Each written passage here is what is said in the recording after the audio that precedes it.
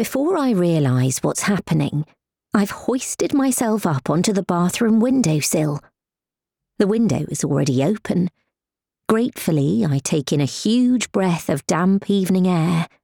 The windowsill is an especially wide and sturdy one, but it's still quite a manoeuvre to push my straight navy blue work skirt up over my ample hips without toppling off.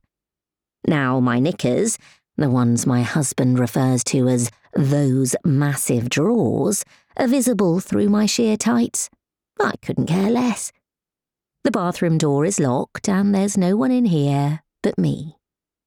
Slowly and steadily, I feed a leg through the open window.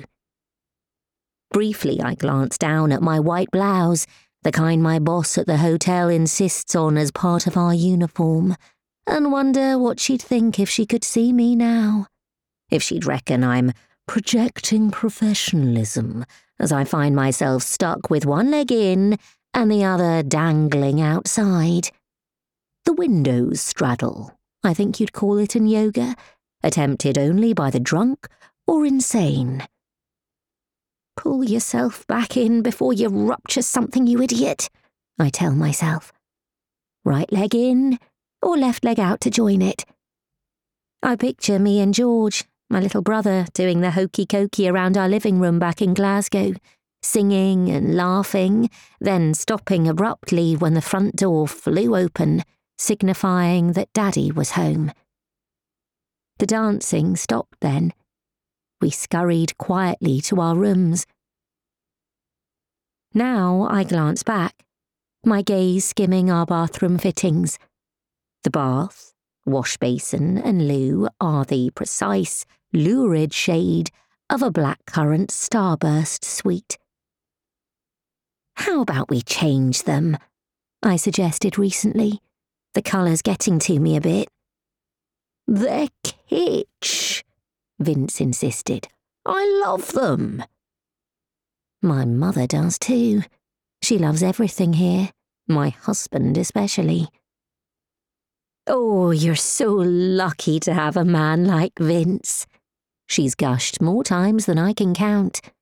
You really landed on your feet there, Kate.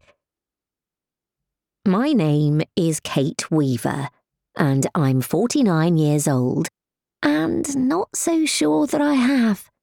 Yes, I've landed here, in this quiet cul-de-sac, by default. But it feels like I'm flailing in space. Which I am, kind of. At least flailing on a windowsill in a 1960s bungalow. I look out at our garden and all the other virtually identical bungalows surrounding us in the fading evening light. The final straw, they call it. The thing that made her snap. And suddenly this leg in, leg out dilemma feels enormous, and it's crucial that I make the right choice. It feels like the most important decision of my life.